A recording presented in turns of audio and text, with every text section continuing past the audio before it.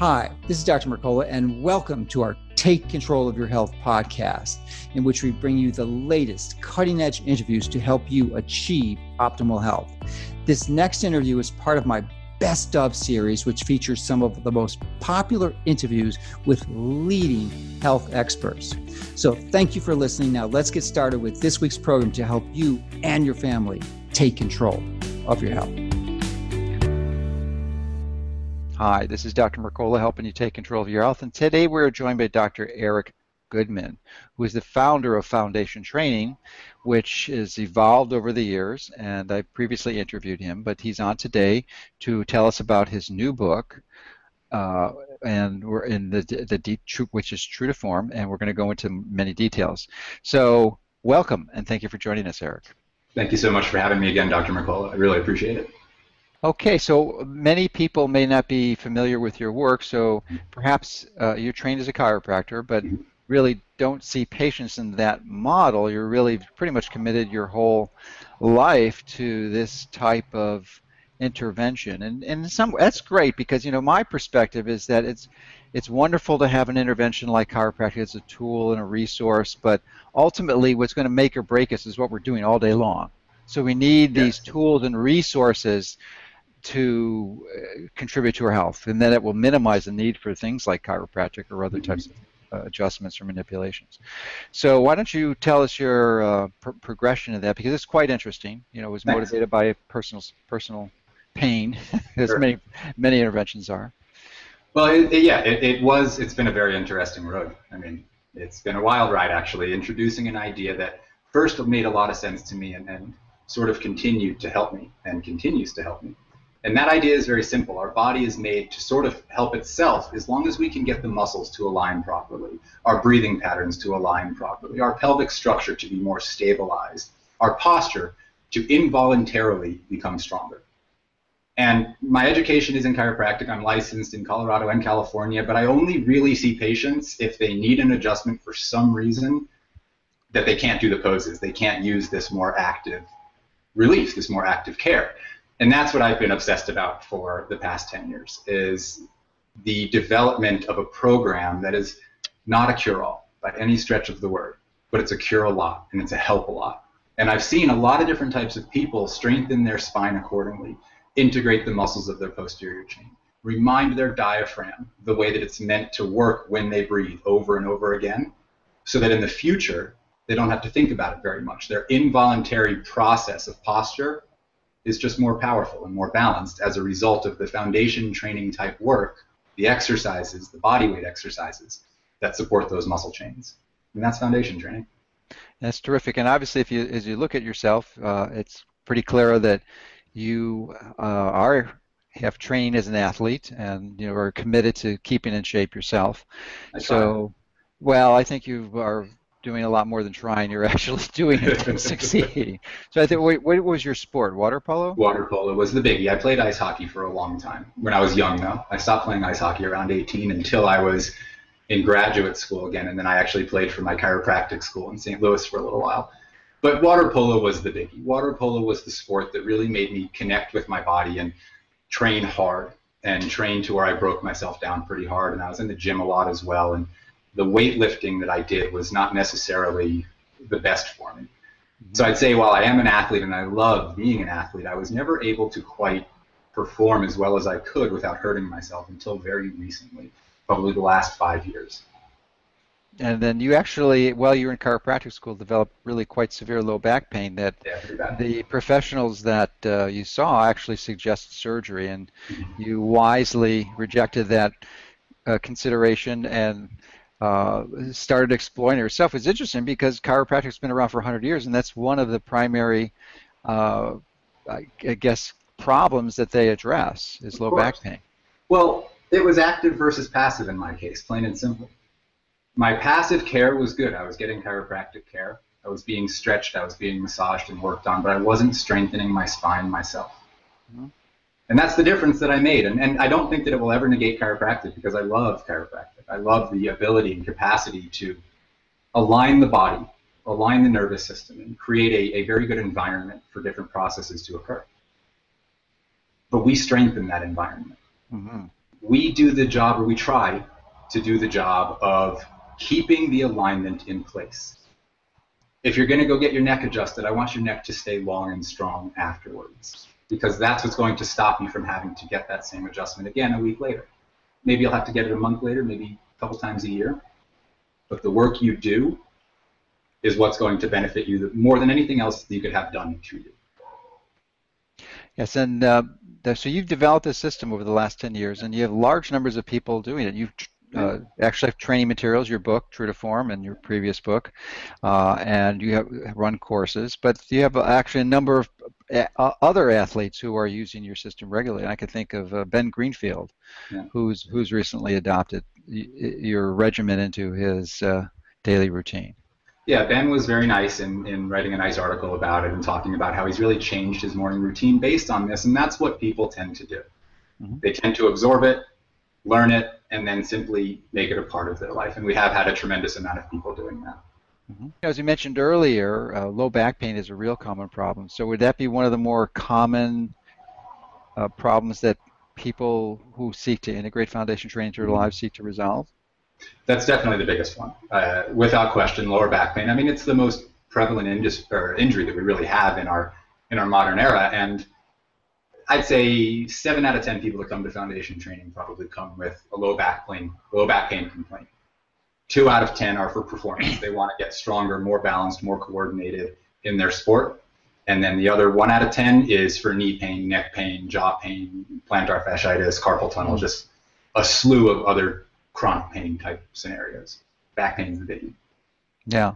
So, we've done previous videos, so that's clearly one way that someone who's interested in this form of this approach can sort of put their toes in the water, where you actually were at our office and we did some demonstrations. But perhaps you can provide an outline or summary of people who are interested in this approach to how they might go about exploring it and integrating it into their daily routine. Well, yeah, I mean, I've quite literally been working more or less every day of my life to give options to people based in this one idea, which is foundation training. And those options start on YouTube and on my website with 3 videos. The website is foundationtraining.com. The YouTube is Foundation Training. Those free videos take you into some very basic poses that are powerful. And I promise there's probably more people using our free videos to get well than are using our DVDs and books and things to get well. And awesome. That's why we have free videos. I love that idea. Mm-hmm. So go there first. Try prone decompression. Try the 11-minute video that has like 1.5 million hits, and just read the comment stream if you're having a bad day. It's crazy the positive things people will say when they're out of pain. Mm-hmm. We have the new book, which I'm really proud of. It took me 4 years to write it. I rewrote it 3 different times, True to Form, which is our illustrative process of bringing foundation training into your everyday activities, brushing your teeth, waking up from bed, reaching into the refrigerator, whatever. How to apply very simple movement patterns that make you stronger while you do that. And then if you want to get really into it, we have DVDs and we have a new streaming website that is going to be a login-based website where you can access all of our videos, all kinds of stuff, including like 50 new workouts that nobody's ever seen that will be available, certainly by the time this interview airs. Sure. And so that's all on foundationtraining.com. And then if you're really into it, if you're like, you know what, I feel like there's more to learn. I feel like this is really going to change my perspective on health. Some of you will feel that way. Come through a workshop or a certification. If you come through a workshop and you decide you want to go to a certification, we take the amount of money you paid on the workshop, 100% of it, off the cost of the cert. I want people to get educated. I want people to feel like our goal as a business is to support our idea, not to support ourselves entirely. We're trying to do the right thing here and educate people with information that is it's really necessary. You've got to know how to support yourself the right way. Great. So, as I mentioned in the introduction, moving throughout the day is really one of the key strategies to stay healthy, because you can work out an hour a day every day and be miserable with chronic pain and inflexibility and such. So that's the challenge. So and actually I had back pain for 10, 15 years or so, and my application of the foundation training may have been flawed, but it didn't seem to resolve it, and it only disappeared once I stopped sitting, which was huge. So I've switched to a standing desk, and excessive standing can be a problem too, but essentially it's a lot better option than sitting. And then I walk about 2 hours a day. So of course, read your book on the beach walking, and it was dramatic because I have an opportunity to see so many people because I'm not the only one walking. There's lots of others, and you can see most of them. Their form is just horrendous. They're hunched over, they look like a turtle, and that's pretty much more the standard rather than they're not the exception. The exception is someone with good posture. It is. So I think your book offered a lot of helpful things, and I can remember probably the highlight of your book from my perspective, and sometimes they're just so simple, basic phrases, is chin up, chin back, chest out. Yes. Oh, and then, and it's such an easy phrase to remind yourself throughout the day to do that, but it's not up, it's straight back, so it's like on a 45-degree angle. Thank you for demonstrating that. And well, I gave you guys a little anatomy image that shows the skull and the primary muscle that I'm trying to activate there, which is the sternocleidomastoid, putting it to its most effective length so that it actually gets to a bigger, broader, more expansive contraction as it supports the lift of the chest and what's called retraction of the chin. Yeah, and that is not a natural position typically. I mean, well, it is natural, but due to our lifestyles, most of our unhealthy lifestyles, we decompensate from that and don't assume that posture naturally. So we have to make active intention to get back there. So you do. You have to pay attention first. There's a learning curve with all of this work. I can't do anything about that. I wish I could. But it's such a valuable learning curve to go through for a week or two. You learn some really important stuff. But the basis of that learning curve is that at first, it's very weird to think about the way you're holding yourself. But you do these exercises and you strengthen the breathing pattern that is expansive, and you strengthen the anchoring muscles that actually provide a downward pull at the pelvis so that there's something to expand up from for the torso. And as you do this and you strengthen your hip hinge pattern and all these different things, you start to notice that you're not thinking about how long your neck is, or you're not thinking about chin back, chest up, which is a cue that I will give anybody to exhaustion because it tends to work. And the more that I give that cue, the less you're going to think about it in your daily life. And if I do my job the right way, whether you're watching my free videos or you're coming through my certification and we're going to be on it with you, you're going to learn without thinking about it how strong your body can be. And posture is a very beautiful thing, except when it's messed up. Which it usually is. Yeah, it is. It is. We naturally adapt towards our chosen method of absorbing gravity. And for a lot of people, this voluminous tool of absorption, which is all it really is, our muscles absorb force. That's what they do. Whether they're contracting or expanding, they are absorbing or providing force.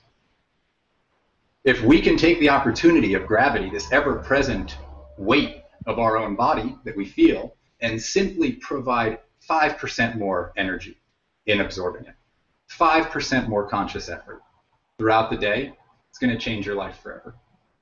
It's going to have people reacting to you differently. It's going to have you reacting to things like anxiety and breathing stuff differently. You're going to feel the difference of a closed airway and an open airway. You're going to feel the tightness of your jaw from the head traveling forward, contracting the back of your neck when you're in the bad posture, the non-aesthetically pleasing postures. But when you stand up, stand strong, my buddy Tim Brown says stand tall. It's literally the phrase I ended True to Form with full credit to Tim. When you stand tall, man, the muscles just work and they learn how to do it, and you start interacting with people like a confident human being interacts with them. Some people have it naturally. Some people can fake confidence. Some people can fake posture. But when you're caught off guard and your reaction is to stand up tall instead of shrink down and different things like that, that comes to the training you've done for your muscle chains.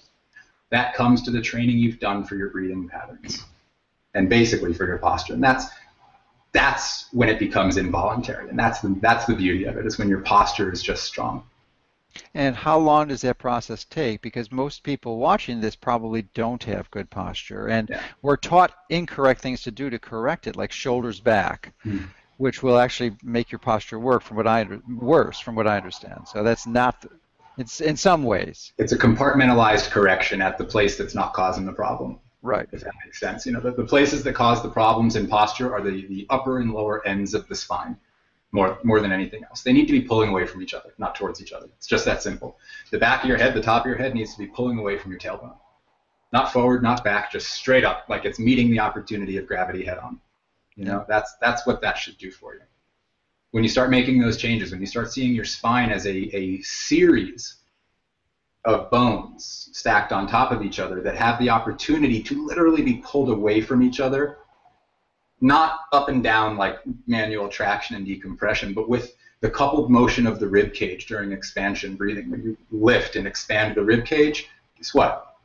Those ribs pulling away from the center of the spine create movement in the spine. They create movement in these channels of cerebrospinal fluid, the great stuff that gets to your brain and makes you think right. These things come down to posture, and it comes down to the difference of this and this versus this. Mm-hmm. Just standing upright instead of folding into one of your extension or flexion points. Now, the first one you demonstrated is actually much more common. The second one is typically, the extension one, hyperextension, is typically more in hypermobile individuals. Mm-hmm. Yeah, gymnasts, dancers, figure skaters, yogis. Mostly all women. But not people all. that do yoga well and people that do those things well, I have a friend named Michelle Edwards who has something called Yoga Line. It's phenomenal yoga. She teaches alignment and expansion and decompression of the axial skeleton. Really good hip alignment. I mean, there's some methods of yoga that are just so spot on. So how long would it take the average person who suffers from one of these typically flexion problems to transition to a natural posture when they adopt this program, foundation? It's going to be a matter of weeks to months. Okay. You know, it'll be a matter. Some people it'll be a year. But the whole process, they're going to be feeling better along the way. They're going to notice incremental changes the whole time. They're going to see that their body is supporting itself better steadily. They're thinking about it less. They're feeling less pain. They're feeling better posture. That's when the real changes start to happen. But there's no set timeline. It's 10 minutes a day or so, 5 minutes a day. Just do something. Yeah, and then they can implement this program just by going to your site, foundationtraining.com, or the YouTube channel, and watch these things, because typically viewing the activity is going to be a better teaching tool than actually reading about it. Yeah, always. You want to see somebody moving through the motions. Absolutely. Right. Yeah, absolutely. So that gets in your brain a little better. But I'm really grateful for your work, because it really helped me transition my posture as I was walking, because that's a big part of my day now. That's where I get most of my reading done. Good. I read 150 books last year while walking. And that now it's not as many books because I'm reading more papers. So many books. Yeah, it's great, and I love it. You get healthy while you do it. Mentally and physically healthy while you do it. Yeah, movement is one thing, but you're also getting sunshine, and not just for the intention of increasing your vitamin D levels. I think that may be one of the minor components of why exposing yourself to sunlight is helpful. I mean, it's an important one. Yeah. Getting out there, walking. But also light into your skin and through your eyes, not obstructed by sunglasses or even regular glasses or contacts if possible. So whoever put them there, however they got there, I believe most of the things in the universe are here for a reason, and it's our job to use them, utilize them, get out on our planet, get out on the earth, feel the sand, feel the water, look at the sun, enjoy the air, enjoy the wind, enjoy the rain. That stuff's all put here for a reason, whatever that reason might be. Walking is important. I do about 2 hours every day, sometimes 3, sometimes an hour, but typically about 2 hours. And that's one of my most important health routines. But it's so crucial to make sure you're walking the right way, because you could actually be making yourself worse doing that. There's certainly going to be benefits even if you're walking the wrong way, but why not optimize the whole process? So I would love to hear your inputs on some simple things that we can, or points that we can attend to apply. Because walking seems simple. Pretty much anyone can do it unless you're injured, but it's a pretty complex activity to do optimally. The first thing. Yeah. There is a plague of plantar flexion in walking as a result, and I'm going to explain plantar flexion real soon. We walk in sneakers or high heels or something almost all the time. And most of those things have a heel that is at least a half inch to an inch to a couple inches higher than the toes. Mm-hmm. And what that does from an arch standpoint, yeah, it makes our arch a little tighter, whatever, doesn't matter. It completely alters the mechanism of our hip range of motion, though. Completely alters it. So one of the first things that I recommend people do is, if you can walk barefoot, walk barefoot. If you can't, find one of those zero drop shoes. They make a zillion types of them. Slowly, steadily get your body better at walking closer to barefoot. Now, the rationale behind that is that plantar flexion, which is the shortening of the muscles on the back of the ankle and calf, and the lengthening of the muscles on the front of the ankle and calf, on the shin, that angle is going to completely change the way that the back of your body absorbs force. When you dorsiflex your ankles, meaning you're lifting the top of your foot towards your shin, everybody do that real fast. Lift the top of your foot towards your shin. Mm-hmm. That is a tremendously important piece of walking. When you're walking with plantar flexion, you very rarely dorsiflex, contracting, shortening the muscles of the shin. So that's step one, is making sure that there is good dorsiflexion in every step. Literally lift the top toes away from the ground. Lift the balls of the feet away from the ground and try to spread your feet a little bit. What that will do is it's going to allow the hips to follow a much more natural range of motion. As the feet dorsiflex, it triggers these muscles up the inside and outside of the legs. And those muscles have internal rotation capacity and external rotation capacity, both of which are very important for walking. External rotation is the foot coming forward, almost like it's reaching forward to try to scoop, and it just has this little outer angle and then inner angle. Mm-hmm. That inner angle, that little from outside to inside, is probably the piece of walking that is missing in most people. The ability of the adductors, the medial hamstring, the muscles of the inner part of the thigh, the inner upper thigh, to contract during a walk, to spin that hip a little bit more neutral towards straight ahead, or even in some people it might be necessary to kind of go a little bit pigeon-toed a little bit, but not at the toes, at the hips. The hips go inward, not just the feet. So long story short, range of motion of the hips is so significant to walking. Mm-hmm. That range of motion is limited most frequently in people at the feet with plantar flexion, excessive plantar flexion, or excessive external rotation. The other piece of that puzzle is here. Mm-hmm. When the head has fallen too far forward, you're smelling your way forward, you know? That's not a very natural human posture. What's more natural is to allow the chest to lift, the shoulders to lift, and the chin to retract. Think chin back, chest up. Mm-hmm. At first it will look and probably feel a little bit awkward, but you'll notice that it's a significantly more muscular way to walk. If you simply focus on chin back, chest up, shoulders big, broad, not back and down, out. You focus on that, you're going to be walking very different. You're going to experience this really rhythmic counterbalance in your walk. When the right foot comes forward, the shoulder comes forward on the opposite side, and there's just this nice little muscular glutes, hamstrings, calves, adductors across the body to the opposite shoulder and pec and lat. So many muscles involved. And then the SCMs that are very, very important as well to keep that chin back, chest up function happening. Walking is such a complex thing.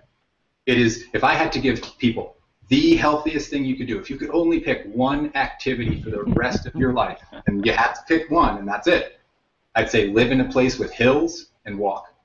Yes. Uphill, downhill, sidestep. You can do all kinds of different walks. You ever see Monty Python's Ministry of Silly Walks? You do all kinds of walks.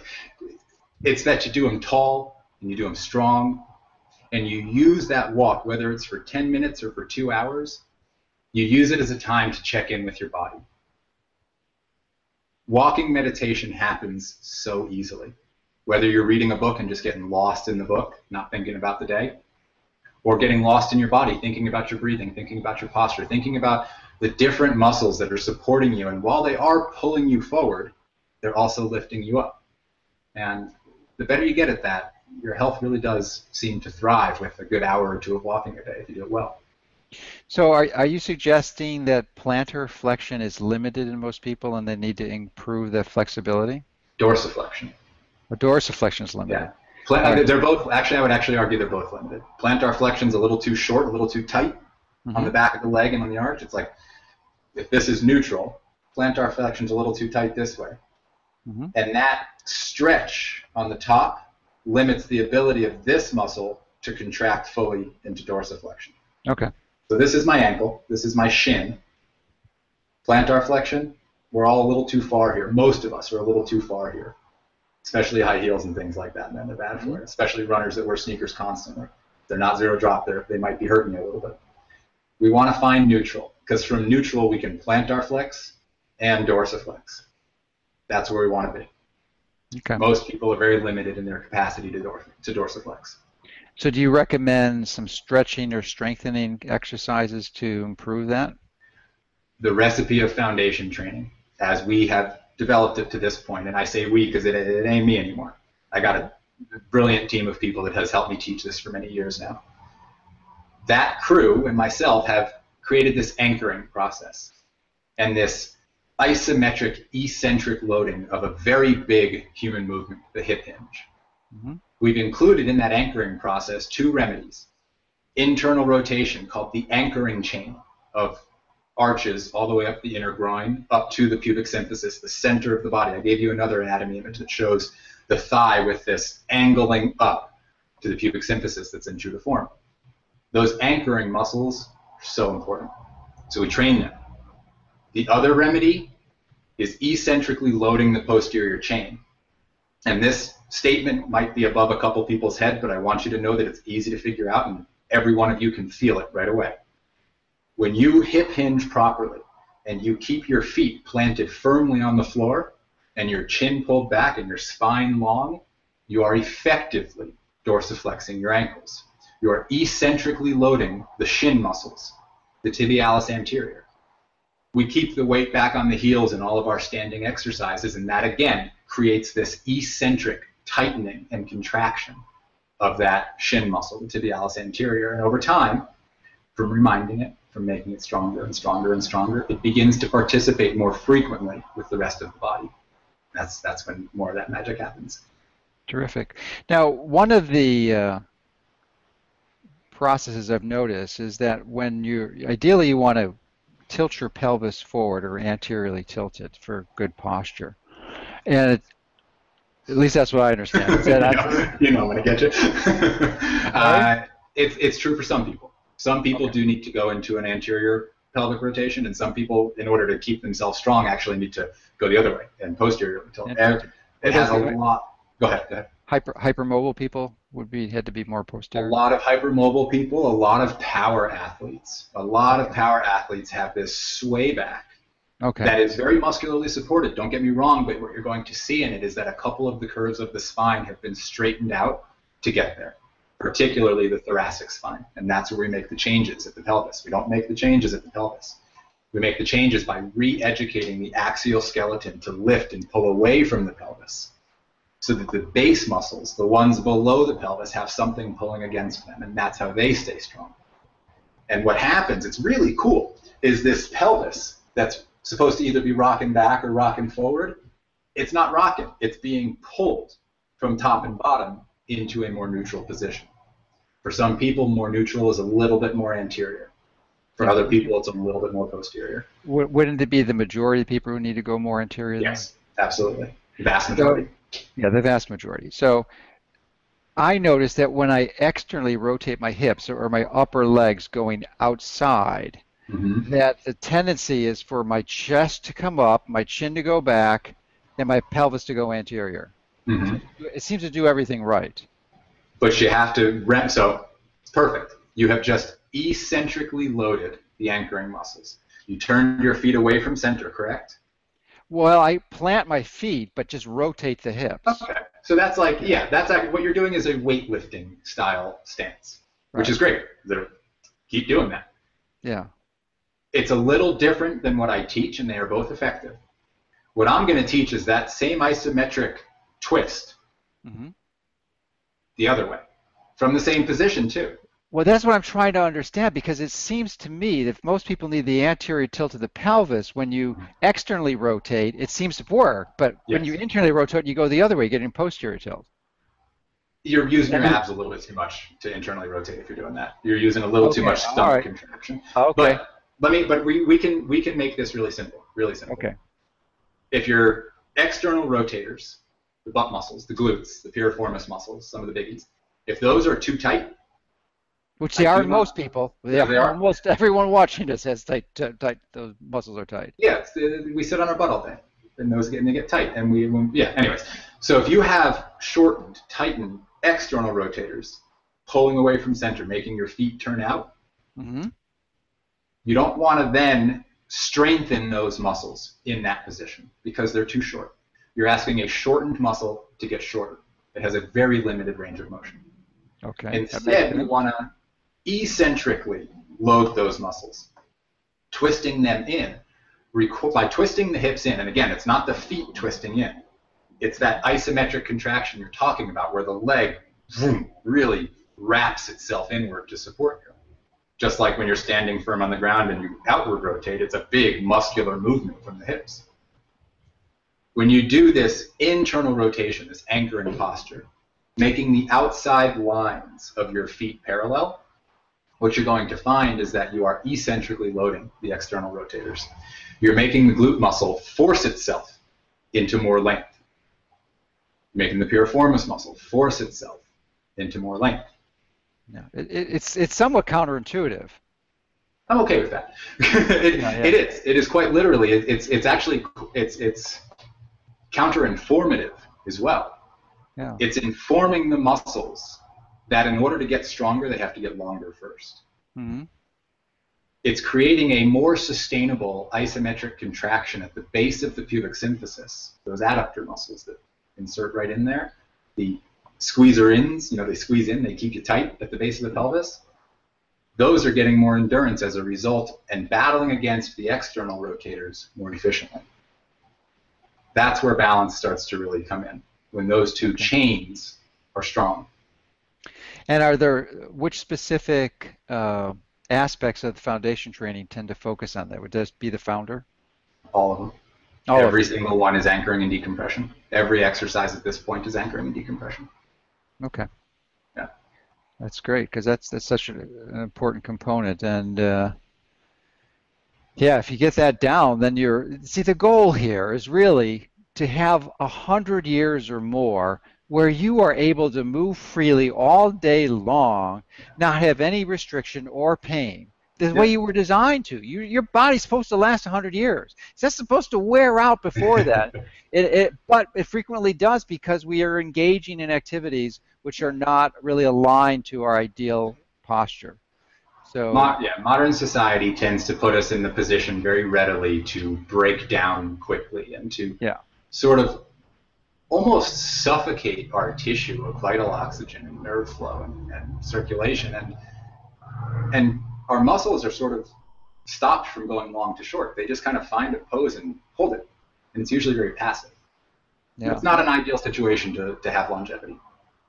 Yeah, so it is really a crucial goal, should be a crucial goal of everyone, I believe, because we live in this type of society that imposes these unnatural positions, to do this now, to do it early, because it's never too late, and you can be guaranteed that if you don't do some type of active approach, you are going to be miserable when you get older. You're going to be restricted. You're going to lose your flexibility, your strength, and you're going to be impaired.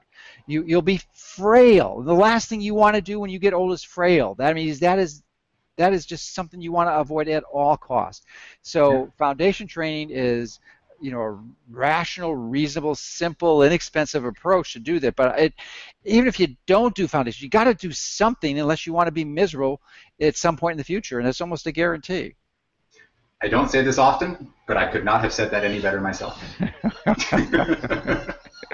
Well, it's just the truth. I mean, it's a reality that if you live long, especially if you've been focused on exercise as I have for over almost 50 years and really seeking to do that, but not understanding the bigger picture, to understand that mobility and posture and movement is is really far more important than cardiovascular benefits. So because you need to be able to move through life. That is what you're designed to do. And if you're not doing it, you're limiting if you're not doing it correctly, you're limiting every system, including the cardiovascular system, including the respiratory system, including the integumentary system, the skin. All of that is holding on not as well as it could. Yeah. It's just like eating well. It changes your chemistry. It changes your physiology. Moving well changes your physiology over time. Yes, it does. There's no question. And ideally, if you can walk barefoot, I just did a calculation a few days ago, and I think I'm probably about 97, 98% of the time I'm barefoot. That's actually really good. Yeah, so it's I hardly ever wear shoes. Yeah. If I have to fly, you know, as soon as I get on a plane, my shoes come off. You know, in a car, I'm not in a car hardly at all. I think I probably travel less than 2,000 miles a year. So I'm so envious of that. Yeah, so you know that's not an issue. I'm taking steps to change that though. Yeah, you know, being in a car is not one of my favorite activities. So, but another benefit of this chin back, chest out is that you're going to look physically better. You won't look like a weakling. I mean, you'll have this appearance at least of being more confident. And you know, just from a cosmetic aesthetic perspective, it's crazy not to do it. I mean, why it's not would going to make you uglier. Definitely won't make you uglier. Now, you know, one of the things that you see very commonly in people as they age is what's called a dowager's hump. And in med school, at least as far as I can remember, and maybe I was confused, but it was believed that they were ascribing that to just the sort of inevitable development of osteoporosis as you age. How crazy is that? Yeah, but that's what they were teaching, and Yeah. I think it's clearly more of an artifact of improper posture. And I mean, what's your take on it? Things like osteoporosis, things like osteomalacia, osteoporosis, the changes in bone metabolism, I would say unless the person has some kind of congenital nutrition deficiency, they can't produce vitamin D very well, they can't metabolize it very well, they can't, you know, produce like osteoblasts and things like that. It's probably because they're bearing their weight on their joints. So they probably have a lot of thickened calcium at the ends of their joints, which negates the need for thickened calcium at the middle of their joints.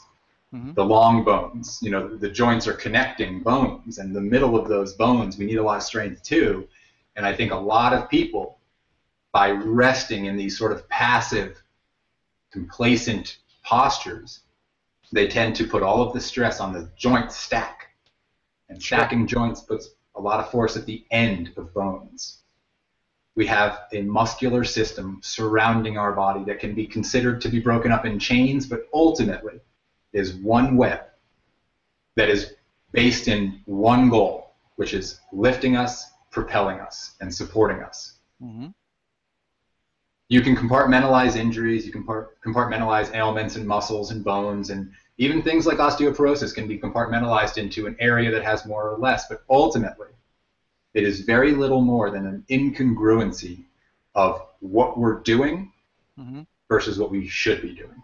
Yeah, that makes sense. And that really wasn't the intention of my question, but it's a good tangent. I do want to get back to the original question, though, but it seems, and it makes perfect sense, you know, traditional thought is that you want to do some type of strength training to establish these muscular forces to build bone density, but it is a sort of piezoelectric effect. But that, you know, strength training exercise is going to be an hour, maybe 3-4 times a week, 5 times. You know, what's going to be more effective is what you're doing all day long. You're generating Absolutely. These electrical forces and contractions so that you're going to, if you have the right posture, it's going to be actually preventing osteoporosis. And I hadn't thought of it from that perspective. But what I was originally referring to was the dowager's hump that people slumped over. Seems the dowager's hump, I didn't understand that earlier. Okay. Yeah. So that's more, it seems to be more or less related to chronic improper posturing that just worsens over time and actually develops these rigid, intractable calcifications. Yes, I think you're right. I think that lack of movement and stagnation in bone leads to calcification and typical degenerative changes. Degenerative changes along the spine make it less mobile, not more mobile. It supports it because the muscles aren't, the Mm-hmm. discs aren't. So it puts very rigid support structures in place. Now, can you imagine 20, 50 years from now, when it's 60 to 70 years after cell phones and iPads have come around, the Dowager's humps, they're going to start calling them the iPod hump, Yeah, yeah. you know, the iPad hump, but the humps and the iPhone humps that are going to come into these kids, and not just kids, parents. I mean, this is not a generational bias of any kind. Everybody uses them from very young to very old. And the longer we're here, the more likely we're here. The more likely we're going to stay there later in life. Mm-hmm. The younger you are, the more capacity you have to be plastic, to engage your body's natural tendency to respond to stimulus in such a fashion that it will get better and better and better at doing the thing you're asking it to do. So if you're often asking it to look down at your phone, please often ask it to lift your chest up and to pull your chin back and to stand very firm on the ground. But you can still look at your phone in a healthy posture. Just lift your phone up. Yeah, and keep your chin back and chest up. You know, and allow the correct curves of the spine to do their job. Right. The neck curve can do this, but it's a curve that goes back and is actually much more primed to look up. The thoracic spine, however, the rib cage, the back, you know, the stegosaurus hump that we have, that can flex very, very readily. Mm-hmm. But I want you to notice my neck.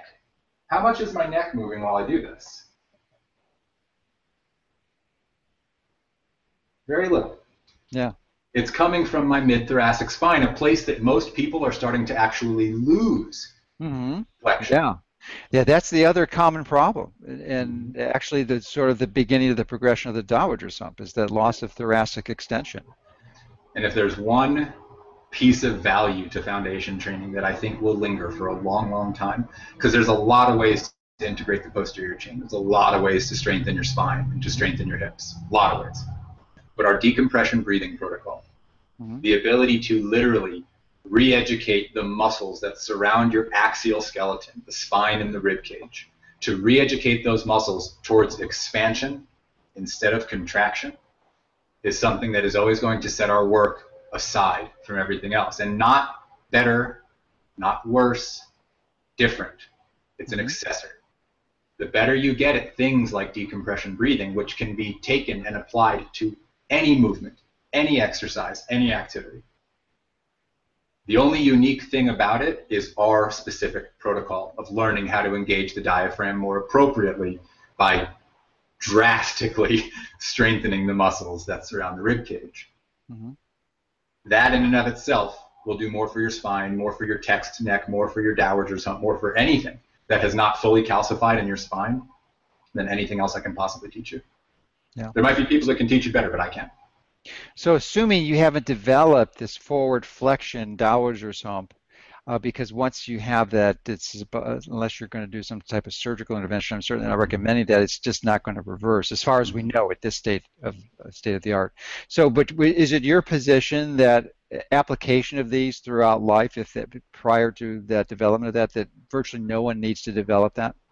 I think that with the exception of things like ankylosing spondylitis and DISH that have, again, because some people, I don't want to make sometimes I will almost inadvertently and accidentally make almost like a grandiose statement, and I don't want to do that because no matter what I'm saying, it's wrong if I say all or nothing.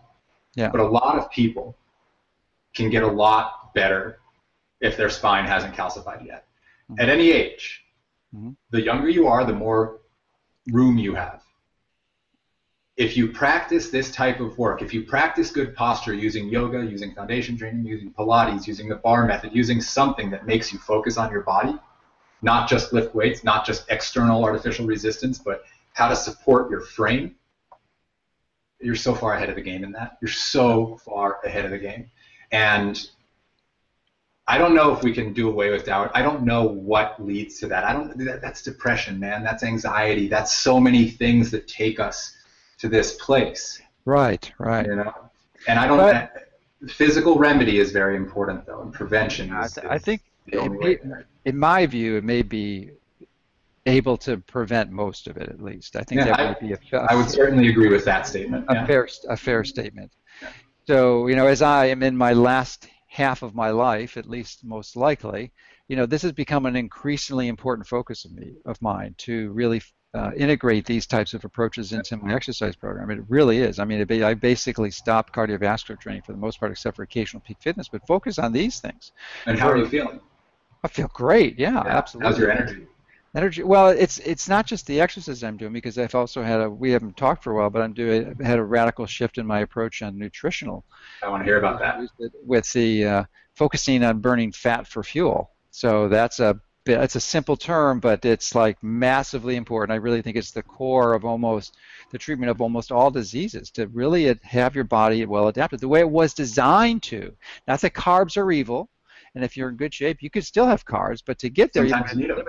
Yeah. So have you ever? I have one story that I tell people about the about the fat burning thing. And this is like my go-to. This is all the evidence I need of what we're supposed to eat.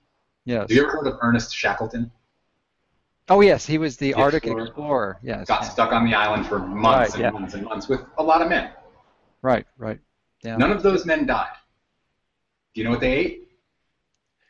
I think it was whale and seal blubber. Exactly. So Stephen Finney, who's probably one of the best experts in this area, really tells great stories about that. And he's actually been in nutritional ketosis for I think over a dozen years. I'd love to talk to him. I'd love to because I want to learn more about that. I'm just. Yeah, he's an MD PhD. He's been this one of the longest. He's written a book with Jeff Volek, and he really is. But that's my new focus. Is really. I want to hear more about that. So in response to the exercise intervention, it's hard to say because I'm integrating this, and Sure. when your brain is running on ketones, it's a whole different animal. Aren't you calm? Do you notice calmness? Yes, definitely. My tendency towards becoming angry and irritable has diminished considerably, although it's still present in certain circumstances. But my response is generally throttle more. I really believe that. I really believe that it just fuels us a little bit differently, and it gives us the capacity to relax a little bit easier. Relaxation is something that's always difficult for me. I'm on. Yeah. I'm always on. Yeah. And you can ask, Jen. You can ask Jen. When I eat well, the difference in my temperament is remarkable. It's just Jen, extraordinary. For those who don't know, Jen, she's your significant other. Yes, she's very significant. Yeah. She's writing a book. She's writing a book on Chapter 8, Little Bodies Become Big Bodies in True to Form. Oh, great. Jen is tackling a book with HarperCollins. She's writing it right now on the first year of life, on developmental patterns and how to meet them for the first year of life. It's really, her work is incredible. All right. Really cool. Is there going to be a little Dr. Eric Goodman along the way, or one of these days? It's gonna be great. I mean, he's gonna come out angry and passionate too, I think. Okay. Well, you've done a lot of great work, Eric. I really congratulate you for doing that. Thanks, and the beautiful thing about this is that you've just really begun. For the most part, you've done a lot of good stuff, but you're at the beginning of your educational career. So we look forward to future innovations. But in the meantime, you've done enough already that anyone watching this can significantly benefit from that. And, we've already mentioned some of the previous approaches, and go to foundationtraining.com, go to the YouTube channel, the book, True to Form. These are all great resources. You can look at previous interviews I've done with you. But the issue is take action, do it, because we all need this type of intervention in our lives. And whether or not it's foundation training, that's fine. Do something. You've got to do something. You have no excuse. Well, I can't say that because absolutes are rarely correct. But there's virtually no one watching this has an excuse not to do something. Even if you're in a wheel bound and you're paralyzed. You can do this. You can do this breathing. You can do anything. Yeah. If you have control of the phrenic nerve and above, you can at least breathe better. Yeah. So even if you're paralyzed from the neck down. Mm-hmm. And I have a friend that is, and we do some of this work, and his name is Jared Lefevre. He's a very nice guy out in Oklahoma City who had a very tragic accident. And if there's one thing I do in my life, I really hope I get to spend some more time with that guy and really see what we can do based on breathing, because he's got such a cool spirit to work with. There's some people out there that are really extraordinary to work with a little bit. I wish I could say that I've worked with him more. Usually treating the fringes, the ends of the capacity of humans have is really where we find many interesting innovations. So I hope you have a chance to work with them. So Yeah, we will soon. I want to thank you and encourage everyone to explore this foundation training more, because there's a great chance that you'll get some magnificent benefit. And if you're doubtful, I would read the comments on YouTube. People who've actually reviewed it. You know, I mean, these are not planted testimonials. These are honest observations. So. No, we've had some tremendous testimonials recently, and I would never pay somebody for a testimonial. Everything that somebody says about our work is because they believe in it. Yeah, including if they say something bad about it, they believe that too. Yeah. So of course there's always the detractors, but but your work is getting out there. More people are adopting it, and so when you have something that's useful and helpful, it will become more widely adopted, and hopefully this type of approach is even integrated into chiropractic training, because it really needs to be. I know they teach a lot there, but this is the core, because it's not just what you do in the office; it's what you do outside the office. It's going to maintain those interventions over the long term. Can I give you a real quick story about that? Sure. 30 seconds or so. There's this group of guys. They call themselves the Adjusting Ninjas, which is a cute name, and they're great guys. They're all young chiropractors. Lance Von Stade, Brett Jones, Jordan Fairley, and a number of other ones. Adrian Biaba, like lots of great guys. They're all in their early 30s. They're all these hungry chiropractors. But what they're doing is they're teaching chiropractors to take better care of themselves. They're teaching longevity based on biomechanics while you're adjusting, while you're seeing patients. They're teaching the doctors to be healthier, and the result will always be healthier patients when you do that. I'm so proud of what those guys are doing. They're great guys with an amazing message for chiropractors. That's what we need, and hopefully there'll be more like them. Yeah. So again, thank you for what you're doing, and we look forward to your next innovations. Thanks, man. I really appreciate everything you've done for me as well and for foundation training. It means the world.